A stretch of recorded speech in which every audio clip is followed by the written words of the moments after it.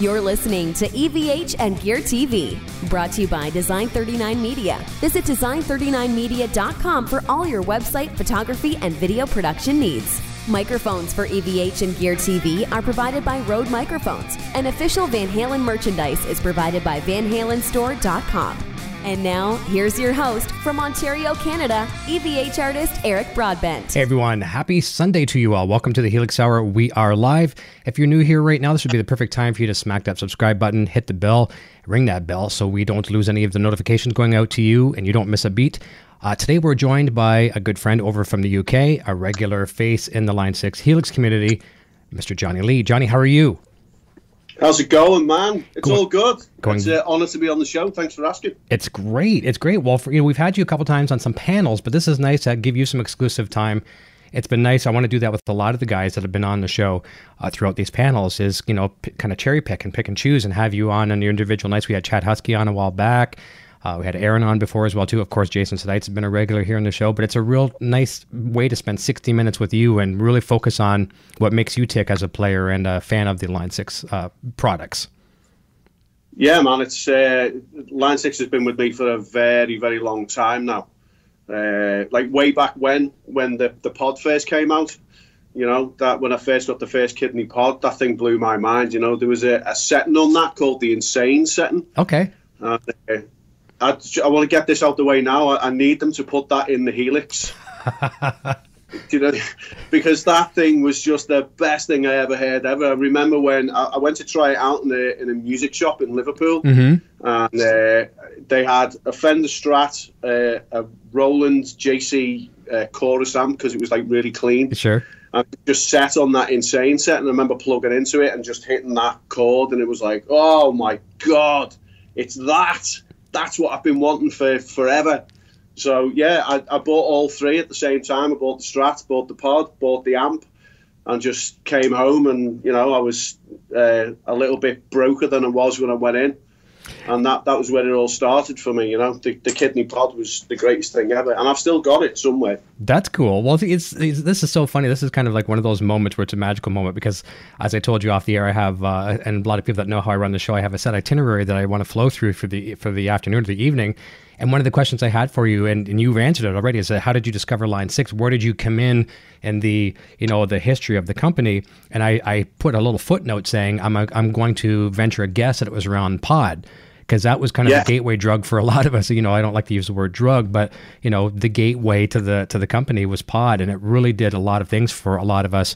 I remember running pod into like a Boss BR, I think it was a BR 1100 CD or something like that. It was like a 12-track or a 10-track hard disk recorder, and it had some good effects on it too. But pod was my interface to get into that thing, and holy cow, was that ever cool? It moved really quickly for me as well, because when the pod came out, and then you could get that foot controller as well, if you were kind of going into an amp. And I had like a Marshall stack, which was the 4x12 cab, which was teamed with my JCM 800. And I took the JCM 800, then I had like a Marshall valve state, them thin valve state power amps. I had one of them, and the pod just went straight into that. And it was the best thing ever. And then I just kind of moved on then to the Veta combos and the Duo Verbs. I had a HD 147. I had the Bogner valve combo, and I had the Bogner valve head that Line 6 did. There isn't many products from Line 6 that I haven't bought and had, But obviously now, time's moved on and everything is so much better. I've got a great relationship with Frank and the guys there. So, yeah, I'm still there, still going strong with the Line 6 stuff. I don't think I'll ever turn me back on Line 6. Because they've been so good to me over the past sort of 2 or 3 years anyway. So I'll never, ever be able to step out of that family. I hear you on that one, and I hear the same words coming out of the mouths of like a lot of the people in our group, like in our circle here that we hang out with. Yeah. It's just like you don't feel like you're talking business anymore. You feel like you're talking to your really true soulmates, your buddies, or your mates, as you would say. It's just a support. Now, I myself, I came in to Line 6 with the pod. That's what got me into it. but I never in my life really experienced the amplifiers. And the funny story about that is I actually sold them at one point. I worked at a music dealer, 2 different music retailers, and one was a Line 6 dealer, and we had all the amps. And I never gravitated towards them. I would sell them and I'd learn the features and stuff like that, but I never really played or owned them. And little did I know that, being that, I went away from digital, was always a tube guy for the rest of my life after that period. And I was one that would mock modeling, I'd be like, because I was ignorant to it, just like a lot of us, if we're ignorant to something. So you don't know. So you tend to, shame. And then look where I'm at now. Now I've gone full circle. I think I might own 3 pedals now, and they're sitting in the other room, and I don't use my amps anymore. So I've come back home, I guess.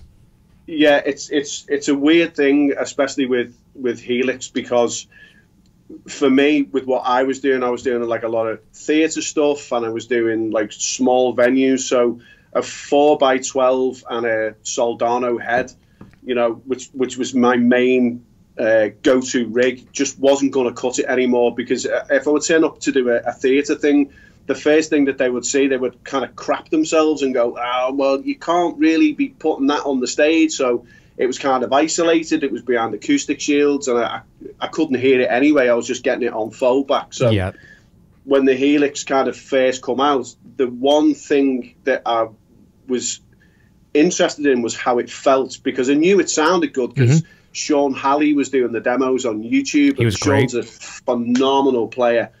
And they were saying all the time, it's how the Helix felt. That was one of the things that they put in, that it would feel like a tube amp, And when I tried it for the first time, I was like, okay, I'm sold.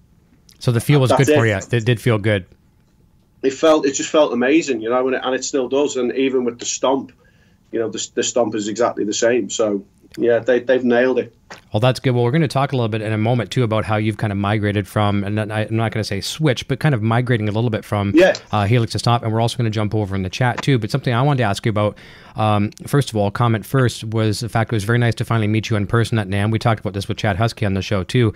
A lot of us in this little circle here, again, we're connected by the love of the Line 6 company and Yamaha Guitar Group, but we're all scattered across the globe, and NAMM is kind of that central hub where we get to meet in person. That was beautiful. And thank you as well, too, for treating Junior as cool as you guys all did, too. Yeah, he's a cool kid, man. He's a very cool kid. Thank you. I appreciate that. But I know you suffered greatly from the jet lag. And it was so funny the other day, because I had a guest on my Kramer Corner show, Charlie Parra, who's amazing guitar player over from Peru. And little did I know, this goes to show you how I think I failed geography class. I know I skipped out a few days in geography, but I'm better than Nocturnal Butterfly, I tell you that. When it comes to and that's a story we'll share in our circle another day. But I said to Charlie, I'm like, okay, yeah, you're probably staying up really late for this show. Peru's in the same time zone as me, I guess. I had no idea. So that's crazy. But you suffered greatly from jet lag coming over to North America. How did it work for you going back home? When you got back home, did it take you a couple of days to recuperate to your time there? Yeah, it's weird, because it's an 11 and a half hour flight to California. So by the time that you land, you've kind of lost a full day. It's just disappeared on that tiny little airplane seat that you get. You pay all that money for the seat, which is kind of like this big, and I'm a big guy, so the seat to my ass ratio is way up. A butt cheek. You know what I mean? Yeah, it's just like, and then the worst thing that can happen, you can get somebody that is a bit army that'll sit next to you, which happened. So you just lose all that time. And I think the worst thing you can do with jet lag going from the UK to LA is ignore it, because it will catch you out. I mean, you saw the state of me on the Friday. Yeah. That was when I was at my worst, when we were doing the Line 6 thing.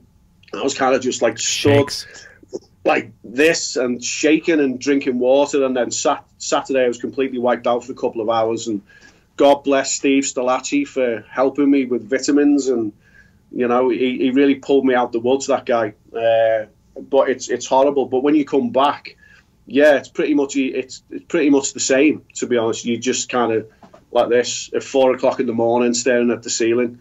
But it's a good way to lose all that time, because it's such a great time at NAMM that I'd suffer for it greatly every year, and I'll continue to do so for as long as Line 6 keep inviting me to go. So it's worth it in the end, for sure. It truly totally is. Worth. And totally worth it. For myself, I mean, I can't even venture a complaint. As a matter of fact, I'm going to say something the opposite. It was a bonus for us. And Jason, the same thing too. Jason and I flew down on the same flight, and we just lived like 45 minutes away from each other. But our time zone is a 3-hour difference. We're 3 hours behind Pacific. Yeah. And or ahead. I'm sorry, 3 hours ahead of Pacific. And we liked it. Junior and I were loving it because we're at 3 o'clock in the morning. It's still our midnight. And your body, it's like, let's go, man. And we're ready to go like gangbusters. It was a little more difficult in the morning if I'm checking back in at home with the better half here. It's like 7 o'clock, for her, and like 4 for us, whatever. Or the opposite way, I should the other way around. But it was really good as a bonus that way. But let's jump over to the chat and say hi to a bunch of the fine folks over there. Then we're going to come back and we added something to this question for you as well too. I want to talk about when you got into guitar and how you got into it. And you've got a really cool story to share with us about a guitar that you thought had no value in it. We'll talk about that. And then we're going to dive right into the deep end of Helix with no life jackets or anything. It's going to be lots of fun. Cool. So over in the chat, we've got Kite Down, one of the regulars as well too, and the Line 6 community. Brad Miller is here, Aaron Short's here, Chad Husky, Nocturnal Butterfly running the chat efficiently as always, Spice of Life with Linz, I think it is. Jason Sedites, I heard that name a couple times in the Helix community. I think he does. He's a nice guy. He's got fantastic hair. Yeah, he does. Really, I'm actually trying to model my hair after his, and he does this really cool Dialing In series. Awesome. Everyone check him out. Frank Rashad, hey, good to see you, buddy. Nice to have you here. Thank you so very, very much. Richard Henry is here as well, too. He's tuning in probably late. Kai Down, I think I mentioned Kai. Charles Ireson, thank you so much for tuning in, Charles. I appreciate that. Good evening from Germany, everybody. Thank you so very much. Nick Kelly, Carlos Santan, nice to have you as well. Let me see here. Luke Harwood is here. It says Hala. And I think I might be down to almost. Oh, Spice. I mentioned Spice of Life. Guitar Hack is here. You got to check out his channel, Johnny, if you haven't. He's a Les Paul player, and actually, that's a kind of funny footnote that you're going to tell us about in a moment. But he's got a great channel going on. He's a big Gibson Les Paul fan. Steve Strelacci's here. I might have almost missed him. Scott Roos. Oh man, this is great. We got all the greats from the Line 6 community. Brian Fingerless Guitar. And Kai Down says, I'm determined to go to NAMB next year or the year after. I'll be there. We'll get you there one way or another. It'll be nice to see you. That's awesome. Let me see here. Neil Banbury is here as well, too. Hello from snowy Minnesota. So I'm going to flag this right where Neil checked in. And let's go over to you and let's talk about when you got into guitar, what got you into it. And you can take us through that little story that you shocked me with off the air. Yeah, only a couple of people know this story. I've told it a couple of times before, but I played from the age of about 10 or 11. I had the simple cheap guitars and the simple cheap amps. And back then, I don't know whether it was the same for you, there was no such thing as internet, no such thing as, smartphones. So you had to learn everything off vinyl record or tape, as it was then. Yep. So for us, I would say older guys. I mean, I'm 47, so I'm not really an older guy, but I'm an older guy when it comes to, the use of technology. Sure. I didn't know that Eddie Van Halen was in E flat.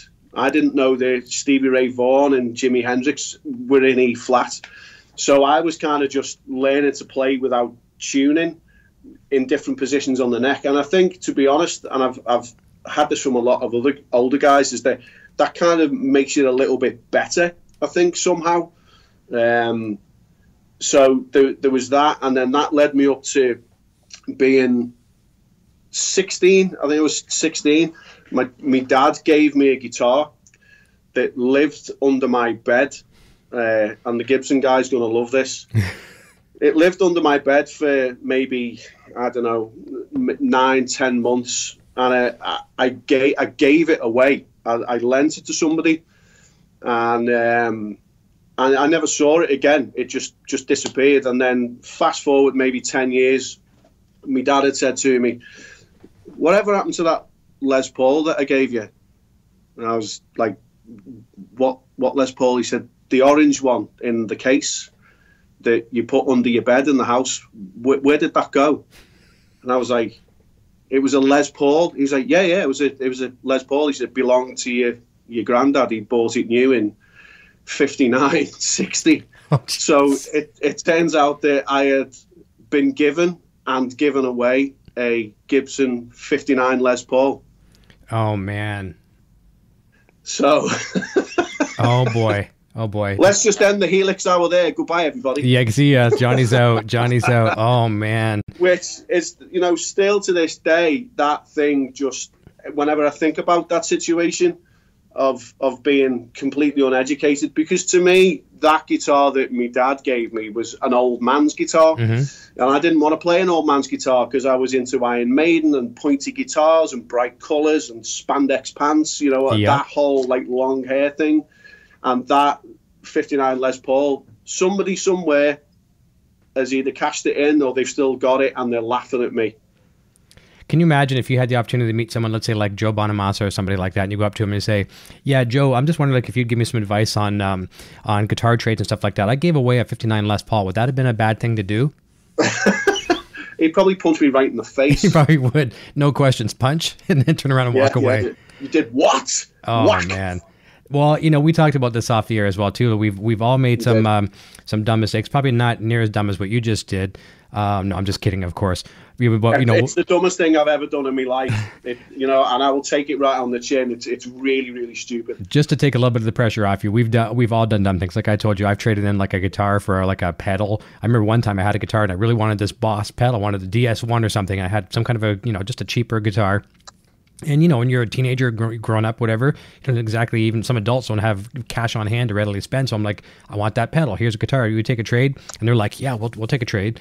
And then I walk away with the pedal, or you trade something in for some microphones, or, we've all been there, or we'll sell something ridiculous and we'll get it back. Now, here's another fun story that we'll talk about. It started off sad, but you lost a guitar that you said got stolen. Is that correct? And you got it back? Yeah, the 97 Fender Strat. I'll show you real quick. Okay, let's have a look. Let's take a look at this. So, this is the 1997 Fender Strat, nice. Made in Japan. Yep. It's got the EMG Dave Gilmour pickups in, the graphite saddles. I've had to change the nut because the nut was split, but I bought this guitar off a friend. Would have been 16 years ago. And it was one of them guitars that you buy and you fall in love with, and it just does everything that you want it to do. And I used it for everything. It went right around the country with me. It went abroad with me and everything. And it did everything I needed to do, and I truly loved it. And we were at a gig, and it got stolen. Oh. And I was heartbroken, man. I was absolutely heartbroken. And this section of the story I've got to be really careful about because I don't want to incriminate myself. Mm-hmm. But I got a message off somebody that said, I'm looking at your Fender Strat, it's on eBay. And I was like, okay. I said, so let's offer to buy it cash and we'll go and get it back. And as soon as the guy opened the door, he knew who I was and I knew who he was because we remembered each other's faces from the gig. Mm-hmm. And I politely asked for it back. Yep. And that's as far as that section of the story will go. And then weirdly, I sold it, and I don't know why I sold it. I was going through a bit of a Joe Satriani stage, and I swapped it for an amp. Mm-hmm. And then I found out who had it sometime last year, and I begged and begged and begged, and I offered the guy who had it, and he didn't want to sell it to me at all. And I said, look, I will give you an obscene amount of money for that guitar right now. I'll come to your house with £1,000, 1,000 English pounds, and I will buy it off you. So when you wave that kind of money in front of somebody's face, yep, they're automatic. They're going to buckle a little bit, and I knew that was the golden number. So for something that I paid originally 400 English pounds for, I'm probably into this guitar now for maybe 2,800. Yeah, but it's worth it, man, because it'll never leave me again, not ever. That's the same thing with. That's a cool story, and I had a similar one as well too. And I'd love to get this guitar back. I sold a USA PV Wolfgang, and it was the most beautiful one I've ever had, purple flame top. And it's not just a pretty guitar. I told the story just the other night with Damon Johnson on the show over on the EVH show. I said that I would be playing these guitars. I had three of them at the time. I had a 97, 98, and 99 PV Wolfgang. And the sound man would talk to me after the gig, and he'd say, what did you do differently when you grabbed that purple guitar? What did you switch? Did you have any kind of EQ or boost or blah, blah, blah? I'm like, no, I did nothing. And he says, well, that guitar was your best sounding guitar all night. Same guitar as all my other ones, same pickup, same everything. It just happened to be the luck of the Magic Mojo, right? And I sold it to a friend in the Van Halen community. I know he still has it. And he only bought it for the sole fact that he wanted it as a match to his purple Ernie Ball Eddie Van Halen Music Man. And so, and I mean, the mojo isn't in that guitar for him. And the mojo is in that guitar for me. So I'm going to try to offer him, another $500-$600 on top of what I sold to him for, and see if I can get it back down the road, because it's greatly missed. I see people post these purple Wolfgangs and I literally cry. It's so difficult to deal with, but we make those mistakes, right? Well, listen, I know some people that know some people, and I might be able to go and visit the guy for you and persuade him to get it back. You know what I mean? I could. Oh, he's a good guy. I don't want to see anybody with any broken knees. I'm just saying it's there. Yeah. Okay. we'll see what his first answer is, and then we'll come back. Just lean on him a little bit and just we need it back. Come on. That's right. Didn't you read the fine print? There is a fine print saying that if Eric wants it back, he gets it back at no questions asked. Or we send the Liverpool Scousers in. That's how it goes. That's right. We got a couple other people over in the chat as well too. Got Marcel Blade. Good evening from Holland. Let me see here. We all Johnny Lee fans from Steve Sterlacci for sure. Let me see. Steve's cool, man. Yeah, he did the Christmas taping the other night, didn't he? The show looks really good. Steve's band. Sorry, I know you're in the chat, but I know Steve's band with his wife. That. They really need to be really picked up and recognised for what they do, because they're so talented. And Jess on her own is ridiculously talented. She plays all these instruments, sings, and Steve's a phenomenal guitar player. And I think he underrates himself a lot of the time as well. He kind of plays himself down, but that guy can play, man. You know what I mean? I'm not a country player, and caps off to anybody that can play country, and he plays it very, very well. He's a phenomenal dude, Steve. Great musician. What's so cool about those guys is so many bands these days, they seek out label representation, and they want labels to give them a handout, and they've done so much on their own as a complete independent. They've toured the entire world several times, all on their own, funded on their own. And they would be a smart catch for any of the the country or any of the labels for that matter, because number one, they've built the audience. They're doing TV shows on their own. Everything that they're doing. I mean, it's there's record sales out there. There's all this kind of stuff. Why would a label not want to pick that up? But knock your socks off, because they're doing good on their own. Once the label picks them up, be careful what you wish for. Sometimes. Now the revenue's not there. And with Steve recently starting his YouTube channel as well, I know. And he's starting to build up his numbers, and it's looking good for him, man. And I think people should definitely, ignore my channel and go and subscribe to Steve's channel, because that's the guy that needs the push. You know what I mean? Go and subscribe to Steve's channel, because he's awesome. Put a link in the chat and go to Steve. For sure. Yeah, you can click on his name and go right over there for sure. We had several talks about YouTube actually at breakfast. I think we had breakfast twice together with Jason and Dean and everybody over there at IHOP. I mean, I had so much IHOP. If I have it again, I think I'm going to hurl. But it was nice. You never experienced IHOP until over there, did you? First time. I did two things for the first time in the States last year. That was IHOP, and I rode in an Uber for the first time. Okay. And In-N-Out Burger. So those three things that I did for the first time.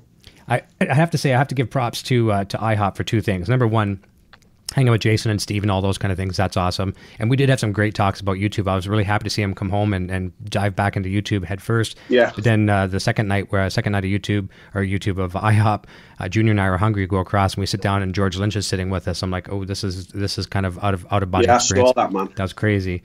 But over back to the chat, Frank Rashot. Let me see. Scroll down a little further. Paul Terrio, Johnny was my first Helix friend, and he is a monster player. Yeah, he is. He's really, really good, man. He rips it, absolutely. And this, again, with Frank, I owe Frank everything, but we'll get onto that in a minute. Sure. Guitar Hack says, hello to anyone I missed. Nocturnal Butterfly's got our Patreon link. If anyone wants to join that, there's some great packages available. We can get some of my music for free for only around $4. It's not for free, but there's all kinds of other good stuff that comes with that. Charles says, I met Johnny too late. Gary Holt is here. Fred Siegel is here. And he's crying over the 59 Les Paul. Scott Roos, talk about a sunken heart. I agree with you on that one. This is good. Steve Serlacci says, okay, signing off after that Les Paul story. Johnny, I didn't like you before, but now I don't like you even more. That's great. Love he owns Neil Sean's Les Paul.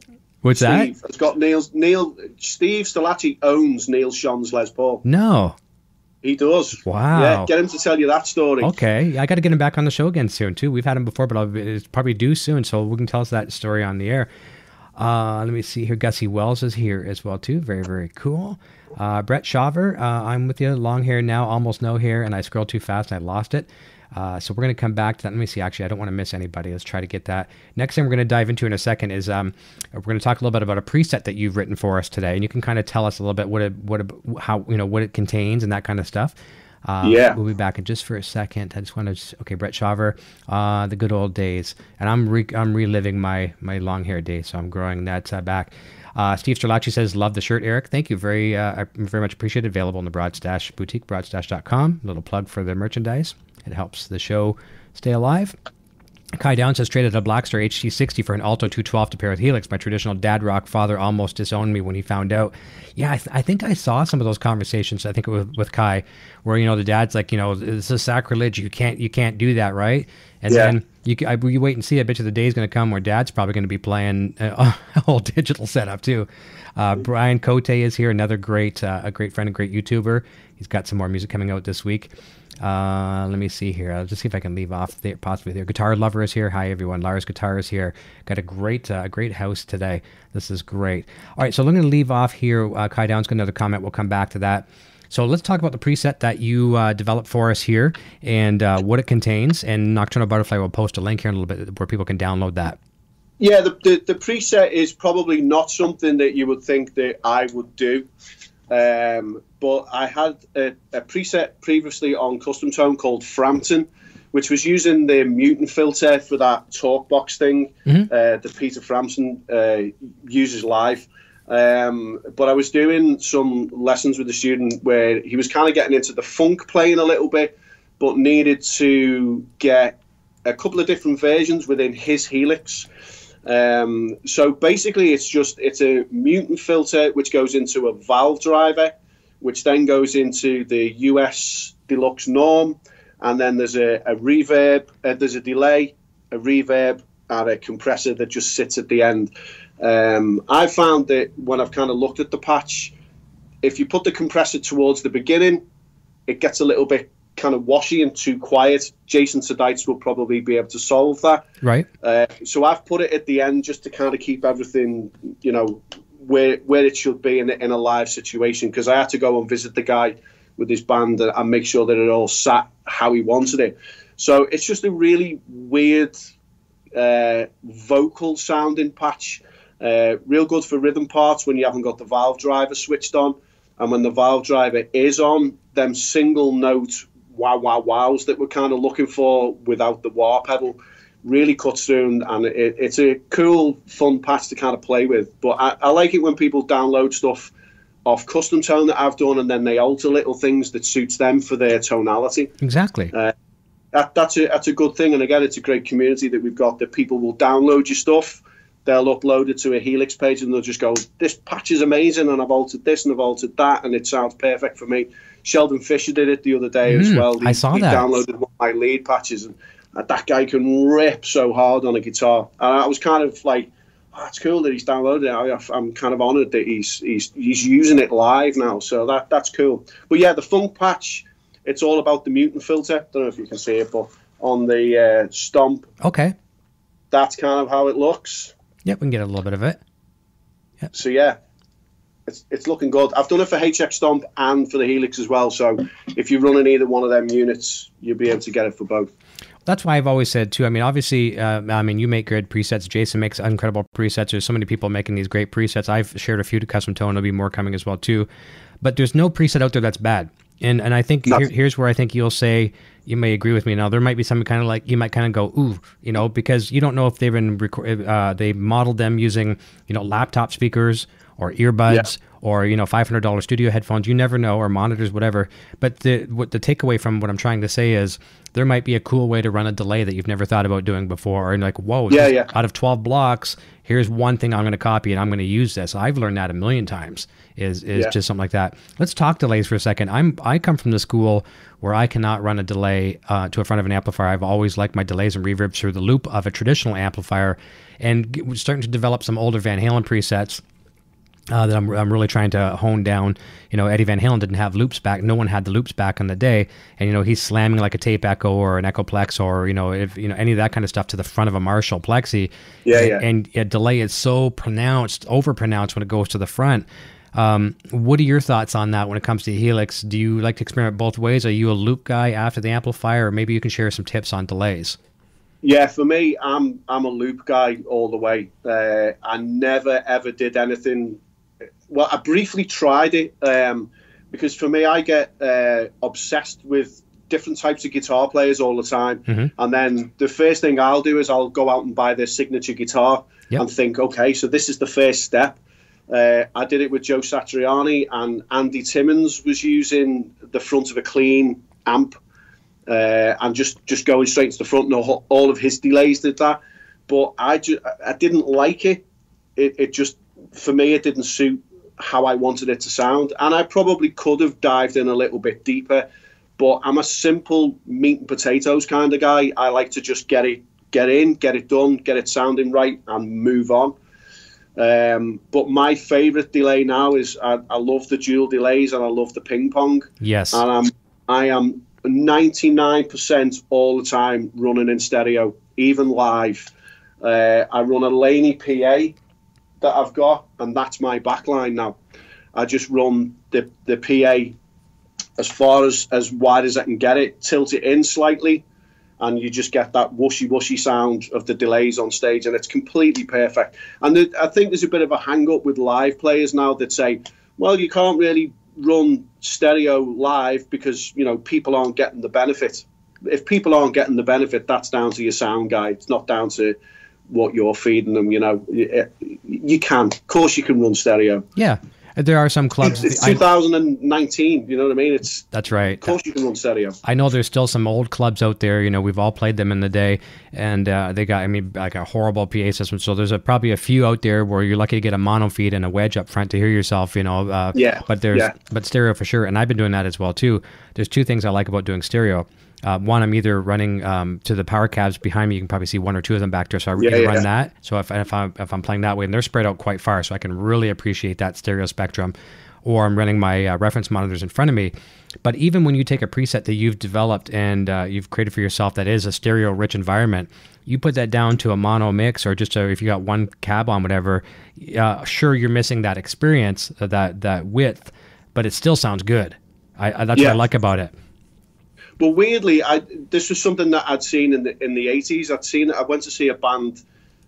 He was actually my guitar teacher. He was called William Bradshaw, but his real name was Brad Williams. He was one of these kind of proper 80s. You were in awe of that guitar player, when you watch him. And he played Kramers and he had Marshall stacks, but he would split his stack.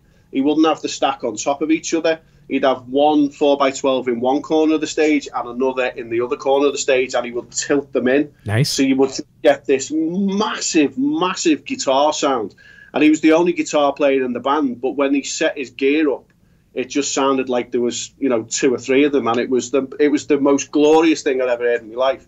And still to this day, if I've got the room to do that, I will spread the cabs or spread the speakers on either side of the stage, run stereo delay. It kind of it annoys the bass player. Yeah.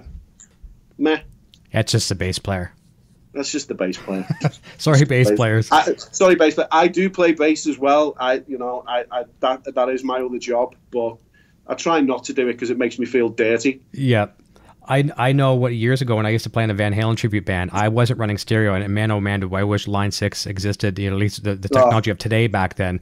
But there was a guitar player that played in the band after me. Actually, he played in before me, and then he came back after me. And he was a Mesa Boogie guy, and he was doing like the typical Eddie thing where, run out to a load box and to some, power amps and effects. And then he would do the same thing, cabinets on either side of the stage. And, I don't play Mesa Boogies. I never have. I think they're good. They're great. But just the rich, like the distortion, it was just so amazing. And they covered a lot of the Sammy Hagar era balanced, and that kind of stuff. So when Eddie was really getting into that wet, dry, wet kind of sound, it was you just being there. If you happen to be near the front row at dead center, if you could get that sweet spot, you're just in guitar heaven. Yeah. that's just a beautiful thing to hear, isn't it? You know what I mean? When you get that like right in your face and just like, oh my God. I know. But again, you know, going back to the digital side of things, I've said this countless times before. If Helix was around when, say, somebody like Pink Floyd was interested in new gear, I would bet my life on it that Pink Floyd would be using something like Helix. Yeah. Because of the ability with snapshots and the routing and the way that you can set things up. You know, even people like Hendrix, I think if you walked up to Hendrix and went, "No, yeah, listen to this. This is going to sound huge and it's got all these effects on it and this, that and the other," he'd definitely be using it. Definitely, without a shadow of a doubt, you know. I agree. For the die-hard tube guys that just go, no, you've got to have tubes and you've got to feel the air moving behind you. Those days, they're dying now, man. They are definitely dying. I agree. I think we'll find out if there ever is such thing as time travel. If all of a sudden we see some old VHS tapes, you know, 1978, Pink Floyd, and there's a LT on the front of the stage or something of that nature. Rick and Morty time travel, or actually they don't time travel, but they got these portals, right? So jumping through time. That's awesome. But yeah, I agree. If they had the technology that we have today, it's a good time to be a guitar player, a musician. I shouldn't say guitar player, because look how many people are using Helix outside of the norm. I'm really looking forward to it. And this is something maybe you guys and girls that are watching, if you come across some of this stuff, and I haven't seen it much in the Helix communities, you know, we've featured some people here on the show that play everything from bass, guitar, cello, violin, things like that. I'm curious to see someone using it for vocals and things like that as well too. Do you know anybody that's really using it for vocals overall, offhand? I have got probably 3 or 4 videos on my YouTube channel where I am running vocals on the Helix with guitar and backing track. So yeah, if you go to my channel, they're there. I basically just run run a mic into the Helix. I have a top line, which is just a studio compressor, an EQ, and a big reverb. And then the bottom line is set for Variax.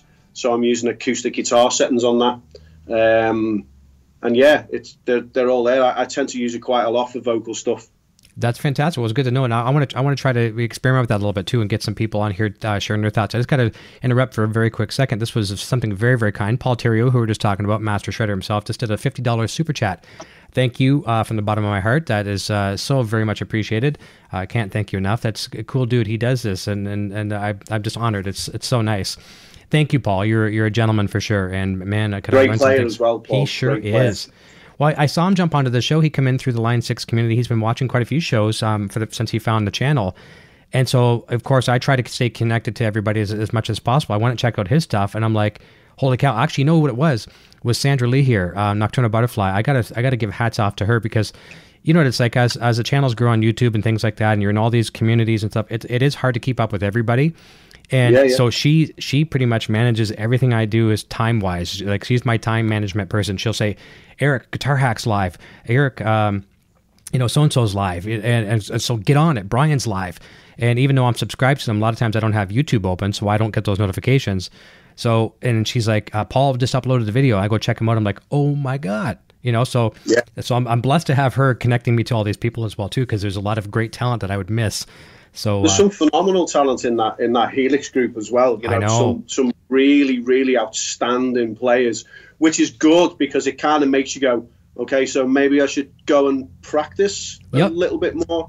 Like we mentioned briefly about the Rev Stars, where I got asked by Andrew Bonica from Line 6 and Variax to go in this quiet little room where nobody was allowed to go, and try out a couple of these Rev Stars that they were trialing, that they were going to be doing stuff with. That's all I can say about that. And I walked in, and there was me, Jason Sedites, Chad Husky was there, Larry Mitchell, Robbie Calvo. Robbie Calvo's a great player, and Jeff from the Smashing Pumpkins, And I was like, is this actually happening? Jeff Schroeder, that's right. In a room with the guy from Smashing Pumpkins testing guitars for Yamaha. Is this my life? Is this what's going on? But when you watch these guys play, Paul Highmarsh was there as well. Yeah. When you watch them play, you go, oh my God, I really need to just practice and improve. And I think that's a great thing, that you're surrounded by these talented players that will push and push and push. And, you know, I'm locked in this room all the time, just practicing now. Oh, I know what you mean, though. And I've always said this. If there's one piece of advice I'll give to kids, and when I say kids, you know, the younger generation, I could be a 25-year-old. To me, it's considered a kid these days. But the younger generation, I'm like, surround yourself with greatness, because it will make you better. And that doesn't apply just to guitar. It applies to life. You know, maybe someone who's good at, you know, public speaking, or maybe just a positive role model. Surround yourself with that.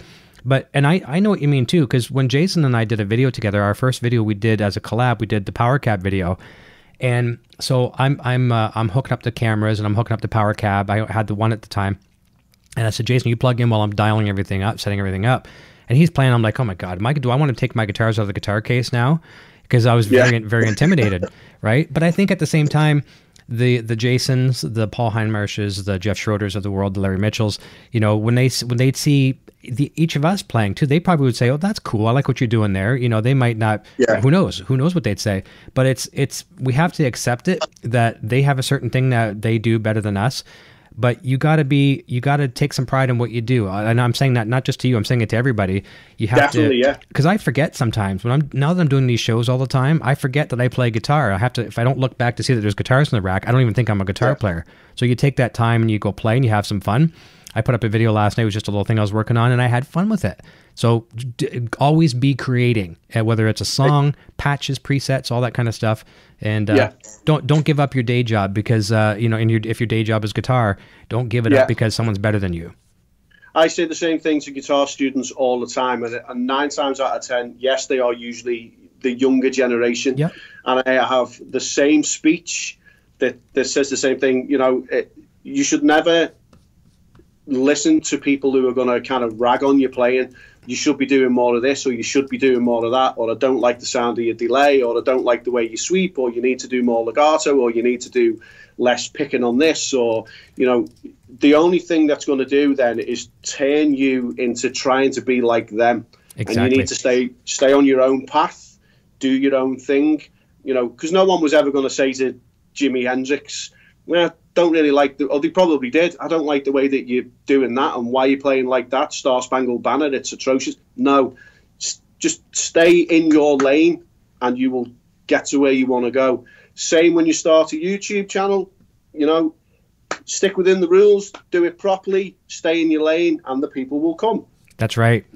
You know, just be truthful, you know, don't hound people, don't beg, just put out good content, be creative, treat it like a job, turn up every day and offer something. You know, I had a kid the other week that was chatting about YouTube, and I said, yeah, but if you're just going to sit in a room and just play guitar, you're not realistically offering anything except the thing of, look what I can do. Right. So do tips, do something, offer something, because that's what people want from YouTube. They want to feel that you've given them something.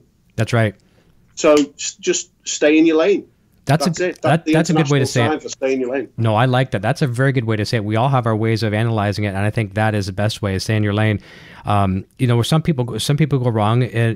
Like there's no one knows when they get into YouTube. Like, what should we do? How should I do this? So there's no real rules written out there as far as your path. And just a couple other things I would suggest too, like, you know, the sub for sub thing. I know when we get some people on our chats here, like you know, we mentioned Guitar Hack, go subscribe to, if I recommend it or something like that, that's cool, because I have a testimony about him. You know, I recommend his channel, and other people I do that too. But don't just go in these group things where it's like a sub for sub, because that's the worst thing you can do. Your numbers are going to climb, and you're not going to get people watching your content. You want people watching, at least I think you want people watching your content. I know I want people watching, right? Exactly. Yeah. I mean, my YouTube channel, my numbers probably sits at about 925, and I'm happy with that, because the people that are at my channel are there for the right reason. And if they unsubscribe and they leave, that's okay, because that means that they've unsubscribed for the right reason. Right. Because I'm not giving them something that they want, and that's good. I think these days there seems to be more of an obsession with numbers. Well, if I get thousands and thousands, I'm going to be a YouTube star. Yeah. You're not really, because nobody really makes a job anymore out of YouTube. It's very, very difficult. So I try and be consistent in what I do, and I try and stay in my lane, and I don't beg for subs. I don't get people to shout out for me. I just do what I do and just trot along, and I'm happy with that. You know, that's the best way to do it, is to be true to the cause. I agree. And like I told you off the air too, there's days, believe it or not, I could go 3 or 4 days sometimes without a subscriber. I might have a day where I could lose a couple subscribers. You know, that's a sad day, but it is what it is. They've left for a reason. And then I get days where you might have a weird thing where you get so many subscribers in a day where you almost question YouTube. Is there a glitch? You know, but it is one of those things. But just keep doing what you're doing. And another tip I'll share to people as well too is don't go do something that you think others are going to like. If I do this, do what you like. And you know, exactly, if I did reviews on a Black & Decker blender, I know nothing about it, or a mixer for the kitchen or something, you know, like, what do I know about that? People are going to see right through me. Or like, maybe I should do a show on cooking. I can't cook and I burn the house down when I do. So maybe I shouldn't do that, right? So yeah, I agree, man. That's why I think a lot of us, you know, and the circle here, when I say the circle, it's a lot bigger than a little circle. It's the community, but I like to say a little circle because it feels small. It feels like home and a real small collection of people. You know, we stick to our things. Like Jason he's got the dialing in thing down to, that's kind of his term. He nails that thing, and there's respect. You know, there's a lot of respect in the community that even though someone else could do something like that, maybe not as good as what Jason does, they don't. And there's a cool factor too. This is really, really cool. I gotta say, I'm putting feathers in caps with Jason here, but I know you'll appreciate it, and so will he. No, I love that guy. Me and him are real good friends now. Me too. So he's one of the rare ones that, you know, over the years that I've met that, you know, and my circle of trust is a circle that's smaller than a coaster. So a lot of you guys are in that little tiny circle. Jason's right in there as well too. But even one time he was going to do his first stream, which was a great stream, his very first stream he did, and I was so proud of him. He's like, Eric, you don't go live on this night, do you? Like, I know you do different shows. You don't go live. He actually had the courtesy, not that it mattered one bit. You know, if I'm live, it's not going to take any away from him. But he's like, he was almost getting my blessing that he could go live that night. I'm like, dude, I'm there with like bells on, man. Yeah, exactly. Yeah. I think you have to recognize, you know, I'm probably sidetracking a little bit, but Jason does the dialing in. I'm not going to do that. Steve Stilacci does 2-minute tips. I'm not going to do that. Chad Husky, and these are all Variax. people that are in, you know, again, in my clique. Chad Husky does stuff with Variax. Well, I'm not going to do that, you know. I do what I do with HX Stomp and what I do with Helix. I'm active in Chad Boston's community. It's a great place to be. I've got a lot of time for, you know, people like Chris Saraga. He's a great guy. I love him. He's hilarious. Chris Saraga is awesome. He's a real funny goofball. He's a nice guy to be around. So there's no point in copying these people. Exactly. Just stay in your lane. That's right. Stay in your lane. And where my lane tends to fit, I've got a couple things that I do. A lot of people know me from the previous communities. Long before I started doing Helix Hour, I was kind of like the guy that was, you know, obsessed with Van Halen. I know there's a million of us out there. But we talk about Van Halen a lot. So I brought Van Halen over to Helix, and it's nice now because I can tie the fanship there so people know that I do the Van Halen thing, and there's others as well, but it's kind of my favorite thing to do. And then I talk. We talk about whatever. Sometimes they say too much, as Jason will tell you. Like, would you guys just shut up and show products? You know, but it is what it is. Sorry to interrupt, but quickly on the Variax thing, which is, again, I haven't done a video on this, and I won't because I know Chad Husky will do it. There was a company that me and Steve got introduced to them by Steve called Klotz. Oh, he told me about that company. Let me show you what they do. They do these leads for Variax. Let me just see if I can get this guitar off the rack. Yeah, I remember him saying that name. I'm glad you suggested it. So this is the Variax lead that they have over the. You can still see it on the camera. And it's basically that end. Yep. Like a microphone lead that clips in to the Variax. And I've been running this lead into the Standard and the Shuriken. I've lent the Shuriken out to somebody. I'm not giving it away. And it's a phenomenal thing because I do stand on leads all the time because I'm quite mobile when I'm playing. And this thing really, really locks in there. So I would encourage people to kind of go and find these guys. I think Jason is probably going to do something. I don't know, Chad will definitely do something regarding that lead in a video pretty soon. I wish I knew the answer to this, and I forget. No, Steve told me the answer to this. I asked him. He was telling us at the breakfast there. I forget how long they come in because I'd like to get a real long one as well too. And it's really funny. People might say, well, Eric, why would you want a long one? You're not on stage. I'm just here in the little talk show studio, but I like to run my Variax cable around like the perimeter of the floor. Yeah. And no, I'm not tripping out at my feet and things like that. So and he told me, and I forget if he said it only comes in 25 feet. How long is yours? This one is quite short. This one, it's not. I think it might be maybe 6 or 8 feet. Okay, so it's a short one. Do you know the answer to this? Frank might know, or might have to ask Eric Klein or somebody. What is, because it's like a Cat 5 cable, whatever, like a network cable. Is there a certain limit that you can run? Like if you had a 75-foot, not that you'd use it, but can you run that long before you lose data transmission? Or that's going to be something for the geeks to answer. Yeah, I'm curious. That's probably out of my remit. That's not. Yeah. So that it's just a signal, isn't it? So I would think that it would operate the same. Yeah. It might even be a more intense signal than a standard cable. So who knows? That's Maybe right. someone in the chat will be able to answer that, man. I like how you mentioned Variax too, because I might not have actually thought about it from so we kind of killed two birds with one stone here. One, we get to find out about Klotz cables again, which is awesome, and I'm looking forward to. I guess this is kind of Variax, two things with the new firmware coming out in the spring, 2.8, individual string control and volume for Variax. But another thing too, being that we talked about stereo earlier, being that I run two PowerCat Pluses behind me, there's going to be some bonuses that way with the remotes and things like that. I cannot wait to get into that and find out what that entails. Yeah, I think the way that they do updates, which again is another big, round of applause to the guys at Line 6, is you don't get that from other products. You don't get that many updates all the time. But when you go to NAMM and you go to the Line 6 event that they do for the customer appreciation night, you see how intensely passionate these people are about what they do. And you had Igor on last week, and you look at Ben Adrian and Eric when they're in that room.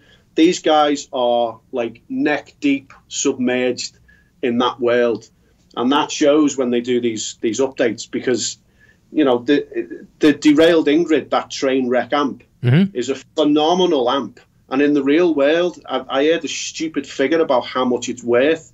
I think Frank will probably have the actual number, but I heard something daft like $100,000. Ouch.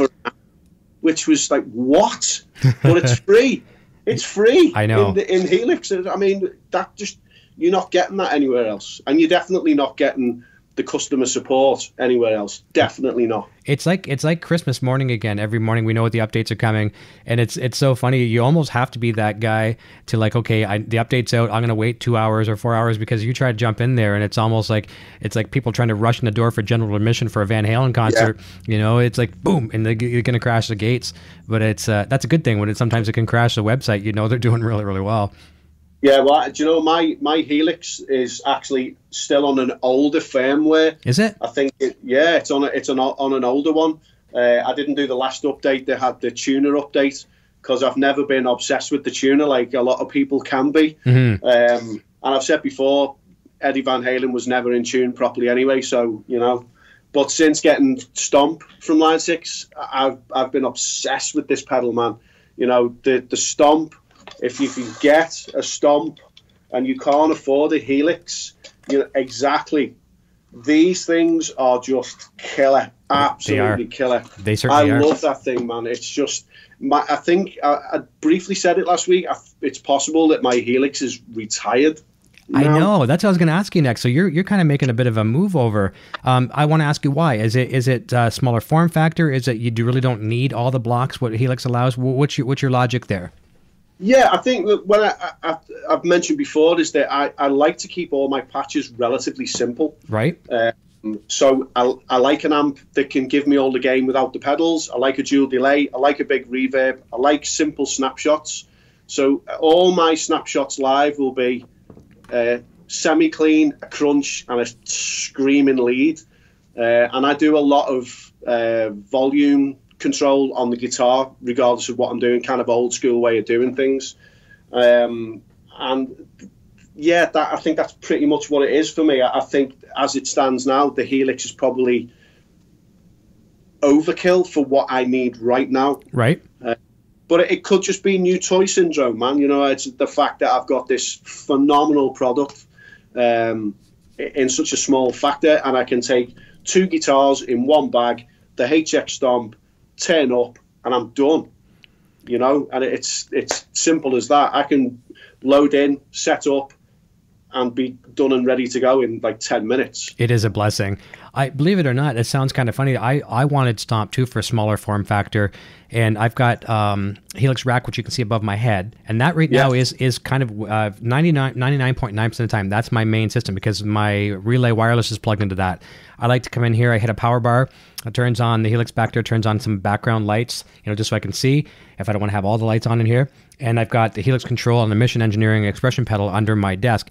So I started off with Helix floor under here, and it might sound silly that I wanted to get smaller, but Helix Control and the Mission Engineering pedal is still a slightly smaller, maybe only a couple inches, a smaller footprint than the floor, right? So now I wanted to even sometimes have something smaller. So Stomp, which I have behind me right now just for show today, I have it over on my left, plugged into my mixer, ready to go. I have a very small guitar cable, like about a 6 foot at most. George L's, nice small cable. I plug into my guitar into Stomp, and I've got channel strips written already for I've got Stomp, Rack, all that kind of stuff, and I love it. The convenience factor is there, and if I close my ears, there's no difference. It's the same thing. Yeah, that's it. Close my eyes, I should say. Yeah, the thing with the way that they're developing these products and the way that they're updating them, they've got it nailed on, man. It's absolutely nailed on. You're not going to get it from another unit. It's not going to happen. And all of the doubters now, I think, because of that brief moment of Line 6 Spider amps, that's gone. I think that's been put to bed now, and people are really, really paying attention to Line 6 and how they do things. And again, going back on the community and the way that people like Frank and Joe treat people is amazing. Frank, I owe that guy, and Andrew Bonica, I owe them everything. They've done so many cool things for me over the past 3 years. And I know it just sounds like I'm blowing smoke up them. No, I know what you're saying. Frank and Andrew Bonica, those guys pretty much, changed everything for me, for kind of putting me on the map within a circle of players and hooking me up with this, that, and the other, and getting me involved in beta testing for certain products as well, which, again, I would never thought that would ever happen. Just being a little guitar player in little old England, I hear you on that 100%. Forever in their debt for that. Forever in their debt. And I love those guys to death. Frank and Andrew Bonica, pair of legends. I agree. I myself, this is an honest testimony as well, too. I probably, honestly, would not be playing guitar either as much as I am right now, or even possibly at all, because I retired from the live scene in 2012. And I would noodle here and there, and I would do some YouTube things here and there, and not to the extent that I am today. And I didn't even know about this Helix product until I had the Canadian metal band and a friend of mine now, Jeff Waters from Annihilator. He's now moved over to England, actually, over your way. He's bought a home over there. And they're really popular overseas, more so than North America, like some bands can happen to do, right? Yeah. But he come on, and he was saying how he recorded this whole last couple albums with Helix. And just like Chris from Blackstone Cherry, same thing. The last couple albums, all Helix. And so we were 99.9 talking about Van Halen on that show. He's a Gibson artist, and he was an EVH gear artist. So that was our focus of discussion. Then this Helix thing comes up, and then, so it was pretty cool. And then, the marketing team had said, can we share this video, whatever? And like, please go ahead, blah, blah, blah. And then we start trying some products, and then I was like, what is this Helix thing? And I'd already had a bit of my feet. I went into the shallow end with a life jacket on with Positive Grid stuff, and I love it today. Still, I can't say anything bad about the product. They were the ones who broke the ice, or warmed up the waters for digital for me. When I tried Helix for the first time, I'm like, okay, this is pretty cool. Then I got a little scared for a moment, and I went back to my amps, and I thought, well, why did I give up so quick? I went right back over to it, and I said, screw this. I'm not going to let anything intimidate me. Nothing intimidates me. I dove in. I was like, oh, my God. Now I found my comfortable place, and I started going from using wet, dry, wet with tube amps and using the digital for the wet side of it to now, what you see back there is decoration. Yeah. It's decoration. I'm exactly the same. It was Soldano, and it was a JCM 800 for me, and they've gone now. They're out to pasture somewhere. Somebody else is using them to death. You know, and again, the other side of the whole Helix, Line 6 family, it does put you in touch with these people on a slightly higher level, because I had conversations with Chris from Blackstone Cherry regarding IRs when he first got his first Helix, and I had no idea who I was talking to, but I'd actually seen Blackstone Cherry live 3 times with my son, and it was only when I clicked on his profile after I was talking to him about IRs, I was like, oh, really? That's that guy? Yeah. What? Isn't that something? The guy? And then yesterday I was talking to Richie Castellano, because Blue Oyster Cult are touring the UK at the minute. And I'd sent him a message and said, listen, man, if you're in the UK and you want us to go and see the Cavern in Liverpool, I'll swing by and pick you guys up and I'll take you on a little tour. And he was happy, man. He was made up, So hopefully in the next couple of days, we'll get to do that. And that'd be great. If it wasn't for being on this platform with Line 6 and the Helix, none of this stuff would be happening in my life. At all. I know, and it's the same here too. Running the show, I'm getting to meet, really get the personal sides of people's stories. Even though I'm meeting you guys in person, but we get to some really cool stories. It's not always about the gear, and I know some people might leave sometimes and they might say, "Well, I wish we would have talked more about the product," but the product brings us together. And I truly feel there's enough product discussion, on the show. But I think what people like to see is they like to see the human side of people using the products. At least that's what I feel, and that's what I'm trying to portray. And I really like it. There's a funny note here, just for a second. I was laughing when you were talking. I certainly wasn't laughing at you, but I'm getting production notes as we come through. And a lot of times, Nocturnal Butterfly, Sandra Lee here, she's texting me a lot of show notes as the show is going on, and it's a blessing, trust me. But sometimes she can't type fast enough, so she'll use voice to text. And Steve Sterlacci had said, can we extend this to 2 hours? We need more Johnny, but it had come across as Steve Sterolite.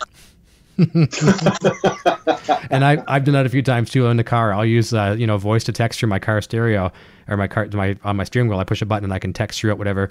And what comes out at the other end is sometimes not very pleasant. Is some of the dialogue that comes out. But we've learned to read between the lines, and it's too long to spell check. So yeah, I hear you. I hear the whole technology thing again, man.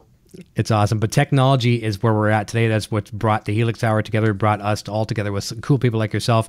We are literally at the Helix Hour right now, 4 o'clock Eastern Standard Time. And I would love to go 60 to 90 minutes, all that kind of thing. But I always want people coming back to watch more. I never want to take advantage of people's time, which was very, very valuable, your time included. So thank you from the bottom of my heart for jumping on today and talking some Helix with us. Thanks for having me, man. It's always a pleasure talking to you, and I love the channel, that, and I tune in every week. So I look forward to who's on next week.